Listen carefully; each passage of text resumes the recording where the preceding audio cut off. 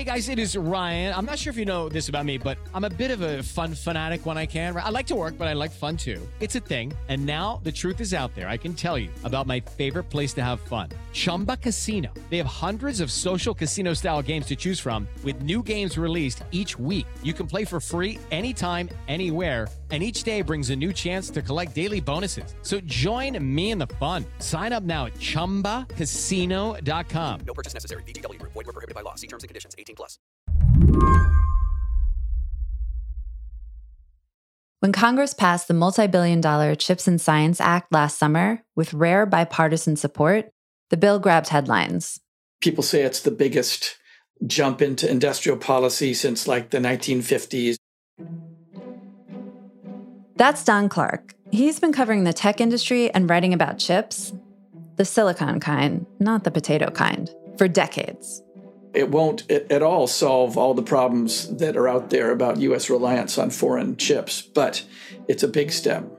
Tiny semiconductor chips are essentially the brains powering our modern lives. We use them all day long, in our coffee pots, our cars, and of course, our cell phones. But these tiny chips also hold the key to immense economic and government power. Businesses like Apple rely on them to keep their edge in the market, and the U.S. government needs them too. Those little silicone wafers help create advanced weaponry and are crucial to national security. Even in a super partisan era, chips are viewed as too important to become political fodder. Congress was on the defensive when the bill passed, worried about the country's reliance on foreign chip manufacturers, particularly in Taiwan, which makes nearly all of the most advanced chips out there. That used to be fine, well, sort of. But the pandemic gummed up the supply chain, and maybe more worrying, there's the China issue. It was a rare thing because it was a bipartisan effort. Both Democrats and Republicans agreed, and that's largely because they're worried about China, they're worried about the threat to Taiwan, they're worried about the reliance of U.S. on chips from Taiwan. China claims Taiwan is, well, part of China. And if the country were to, say, launch an offensive against Taiwan, the U.S. chip supply would be endangered or cut off.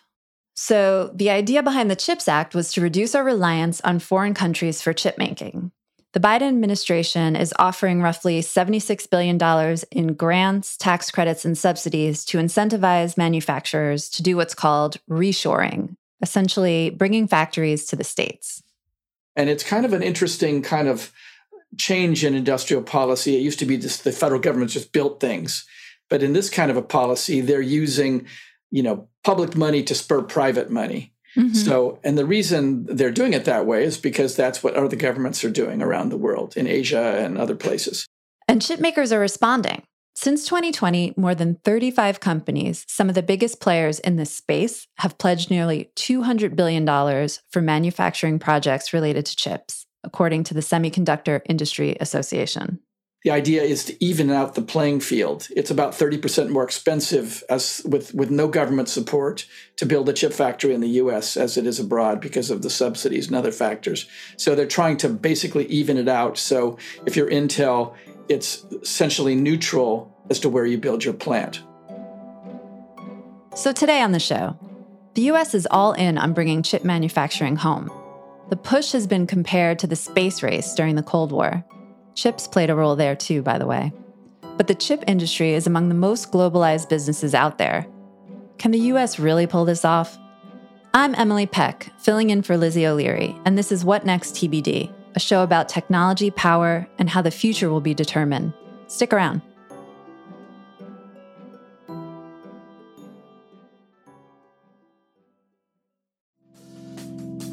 Reboot your credit card with Apple Card, the only credit card designed for iPhone. It gives you up to 3% daily cash back on every purchase. Plus, Apple Card has no fees, not even hidden ones. Apply for Apple Card now in the Wallet app on iPhone. Apple Card issued by Goldman Sachs Bank USA, Salt Lake City branch. Subject to credit approval.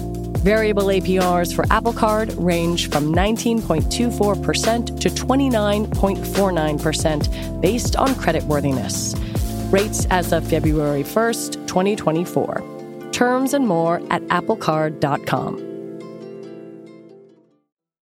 So I guess we should really back up and just drill down into like, what are semiconductor chips? Like, explain them to me like I'm 5 years old, because all I know is that they're very small and something etching on the chip, something pack more stuff onto the chip. So yeah, that's about right. What they are is they are devices that perform all the functions that you want with electrical things. They store data, they add numbers together, they multiply numbers together, they can amplify signals, they can do things like, change of voltage from, X amount of, volts or amps or whatever. They could do all those sorts of things. Physically, you take a big wafer of silicon and you photographically put designs on each chip, and then they're cut up and broken up into little squares or rectangles. The famous discussion in Silicon Valley is about Moore's law. Gordon Moore was the founder of Intel. And back when he was at Fairchild Semiconductor, he made this prediction about how rapidly companies would essentially shrink the little tiny switching elements called transistors on each chip. And he said they would double very rapidly, like every year or every 2 years. And that is pretty much held true. So chips are one of the few things in life that have gotten better and better and better and better and better and better. And essentially, each of those little tiny transistors has gotten cheaper and cheaper and cheaper and cheaper and cheaper. That miniaturization is the reason we have many products we take for granted today. Personal computer, a smartphone, a smart device that you talk to in your home, a car, all kinds of devices in the car are now all about chips. Your infotainment system, your lane warning machines are all chips. I mean, the average car now has more than 1,000 chips in it. They're everywhere, essentially. Your light switch, your light bulb. My light bulb? LED light bulbs are based on a semiconductor called gallium nitride, which is not the convention. It is basically a chip. Wow. My espresso machine, my dishwasher, they've all got chips. And this was one of the reasons why during COVID, the chip supply chain is incredibly geographically dispersed. The average chip might cross the national border 70 times before it actually reaches the final destination, because there's all these different players involved, and they get fabricated in one plant and packaged in another plant and tested in another plant and shipped to a distributor. And, so the supply chain is incredibly complicated, and a lot of it is in China. The US is certainly not lagging when it comes to inventing new and advanced chips. In fact, chip designers in the US account for more than 50% of all semiconductor revenue globally. The issue is in the manufacturing. In 1990, the US made 37% of the world's chips. 30 years later, that number is cratered to 12%. While the country might design some of the most advanced chips in the world, almost all the manufacturing takes place in foreign countries. So what happened, it's a complicated story, and it's not anything like, oh, we moved to Asia for cheap labor. That's just not the way it happened. Basically, what first started happening is companies in Japan, particularly, started making chips. They made them and designed them. Mm-hmm. So in the 80s, they started making particularly memory chips, which are one of the most widely used chips around. And then Korea got into it. Remember that the fabrication of semiconductors is not a game about cheap labor. It's about big expenditures on very expensive machines. Now the factories cost, say $10 billion each, and some of the individual machines cost $200 million. And they have, hundreds of these machines in some of these factories. So it's a game about money, not about labor. Perhaps the biggest reason for why U.S. manufacturing of chips has fallen is because of one man, Morris Chang. Born in China, Chang came to the U.S., where he spent 25 years working at Texas Instruments, one of the oldest semiconductor makers in the country. You may also know them for their fancy calculators. Up until the 80s, most semiconductor makers, companies like Texas Instruments, IBM, Intel, designed and manufactured their own chips in their own factories. But Chang saw an opportunity to cut costs and get more efficient. In the late 80s, he left Texas Instruments, and with the full support of the Taiwanese government, Chang helped found Taiwan Semiconductor Manufacturing Company, TSMC. Basically, TSMC makes chips that other companies design. TSMC is now the most important semiconductor manufacturer in the world, producing advanced chips for companies like NVIDIA, Apple, and even Amazon. And what happened is he was just more and more successful at it. So the 37% to 12% figure is not really the alarming part as much as the fact that the most advanced chips, his company, TSMC, produces more than 90% of the advanced chips, the things that you really care about. For example, an Apple iPhone always uses the most advanced TSMC process. They go immediately to the most advanced technology, and TSMC is the only company in the world that can make it. That's the alarming factor, because actually companies like NVIDIA, which a hugely impressive company, has never owned a factory. Qualcomm has never owned a factory. All these big companies, but they've always relied on TSMC and some other companies that operate that kind of a service. We should say TSMC and Morris Chang built it in Taiwan. He didn't build it, in the US. And that's sort of like the crux of the issue, because Taiwan, though friendly to us, has this fraught relationship with China, and this is the meat of it. This is exactly the problem, or it's the potential risk. Yeah. He founded the industry in Taiwan. He's very close to the government. He's now almost like a government ambassador. They have agreed to build factories in Arizona. They recently stepped up their investment to $40 billion in Arizona, and they expect to get money under the CHIPS Act to help do that. They have a big factory already under construction in north of Phoenix. They realize, it's just for them. It's sort of good to be close to the customers. That's why Toyota has factories in the U.S. Why VW builds in North America. It's sort of, there's a long-term trend to be close to your customers, but there is a added incentive with all this attention. If you're Apple, you want TSMC making chips in Arizona, right? Although then they would have to send the chips to China to assemble the phones. What happens with chips, even the chips that Intel makes in Oregon or Arizona, they're sent to Asia usually to be packaged and tested. That's just kind of historically the way that happened. And that's originally because that part of the business, the packaging and testing, is labor intensive. So that's why the U.S. chip makers started having assembly and test operations in Asia starting in the 1970s. Right. That is another problem for the U.S., that all assembly happens abroad. When we come back, will all that money the government is putting towards chips actually make a difference? So all this domestic chip production is being encouraged now. The CHIPS Act was passed. TSMC is going to build a factory and spend billions of dollars. Then I'm reading in the Times that all of this will boost U.S. production of chips from 12% to 14%, which seems lame. That's a little pessimistic. That's not including the tax credits, the last $25 billion. But the 12% figure is not the important figure. What's the important figure is the 95% of advanced chips now come from Taiwan. If we get 20% of the advanced chips made in America, that would be a huge thing, because we just, those are the really important chips in this discussion. And what's the barrier there? Is that 95% number going to shrink a little because of? Yeah, I mean, if TSMC builds its factories here in America, that's probably the most important single thing that will make that figure go down. But you have other players are like Samsung, which is the other big foundry service company.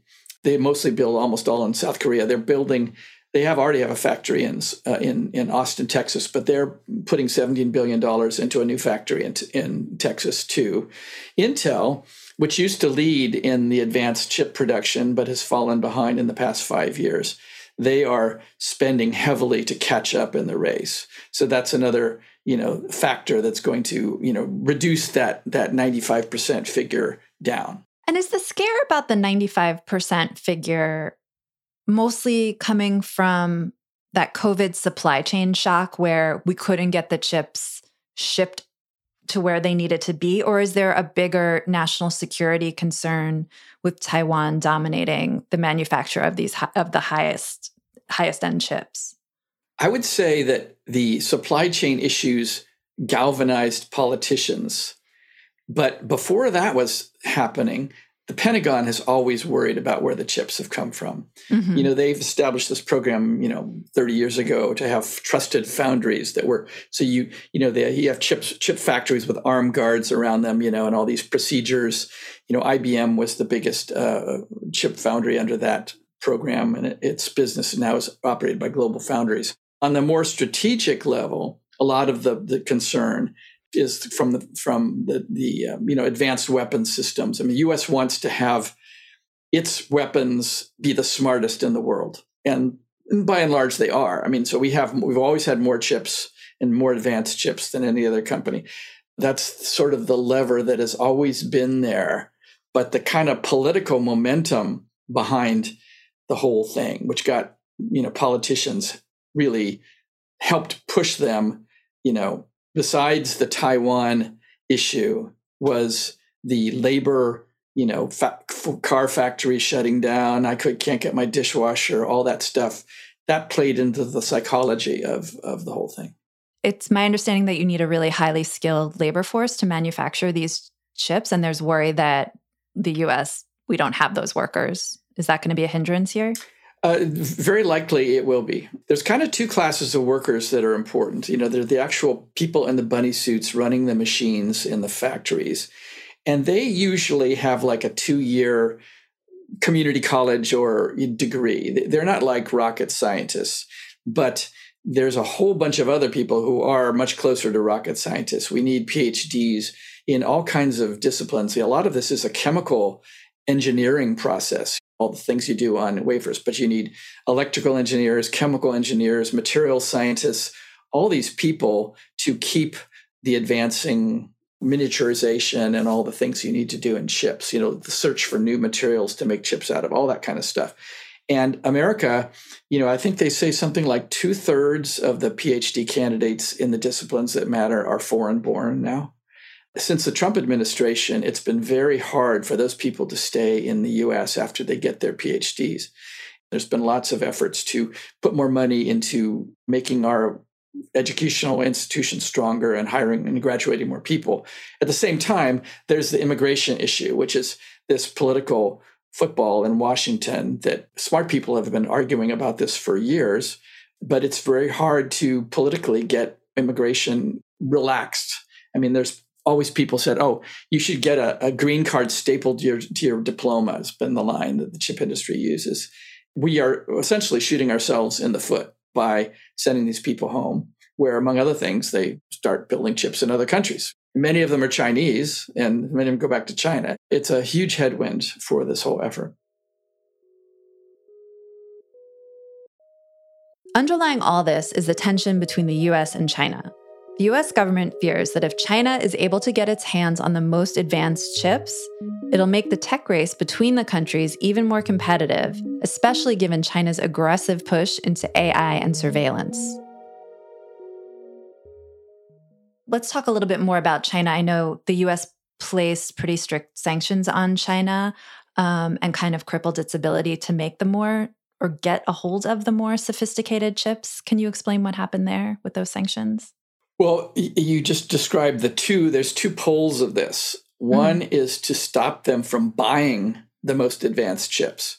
So we've put restrictions on companies like Huawei, which is a huge force in the world of communications. They're sort of national champion electronics company.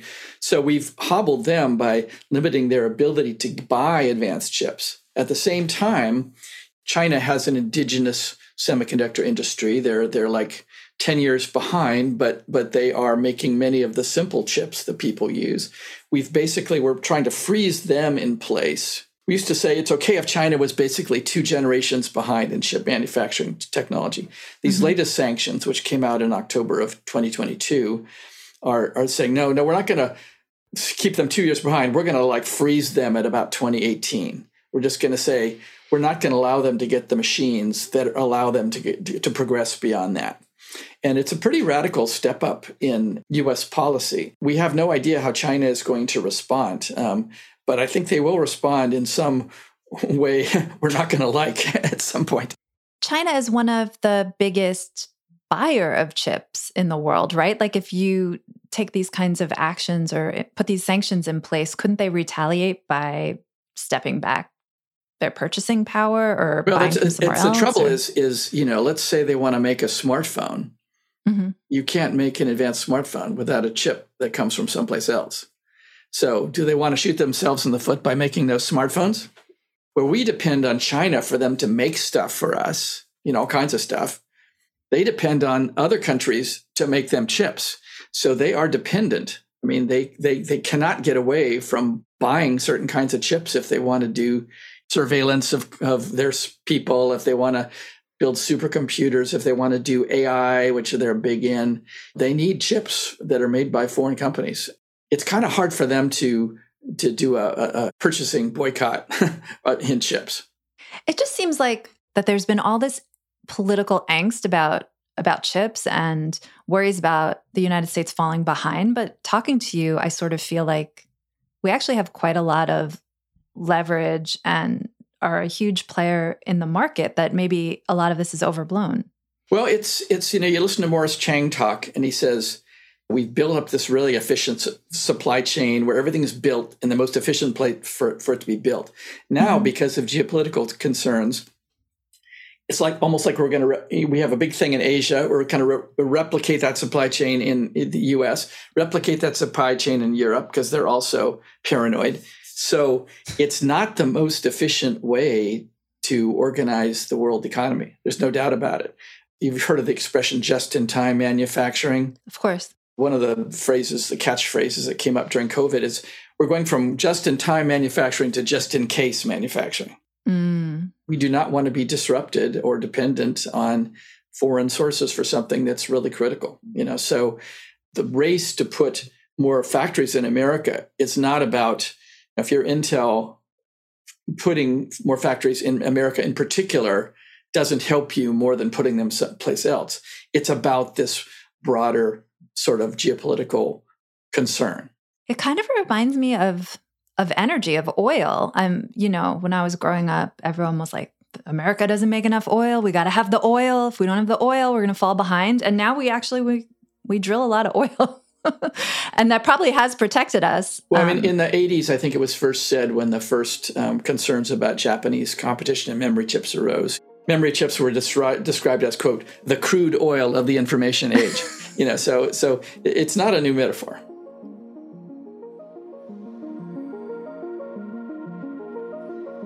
Don, thank you so much for coming on the show. My pleasure. Don Clark covers the semiconductor industry. And that is it for our show today. What Next TBD is produced by Evan Campbell. Our show is edited by Jonathan Fisher and Mia Armstrong Lopez. Alicia Montgomery is Vice President of Audio for Slate. TBD is part of the larger What Next family. TBD is also part of Future Tense, a partnership of Slate, Arizona State University, and New America. If you're a fan of the show, I have a request for you. Become a Slate Plus member. Just head on over to slate.com/whatnextplus to sign up. We'll be back next week with more episodes. I'm Emily Peck, filling in for Lizzie O'Leary. Thanks for listening.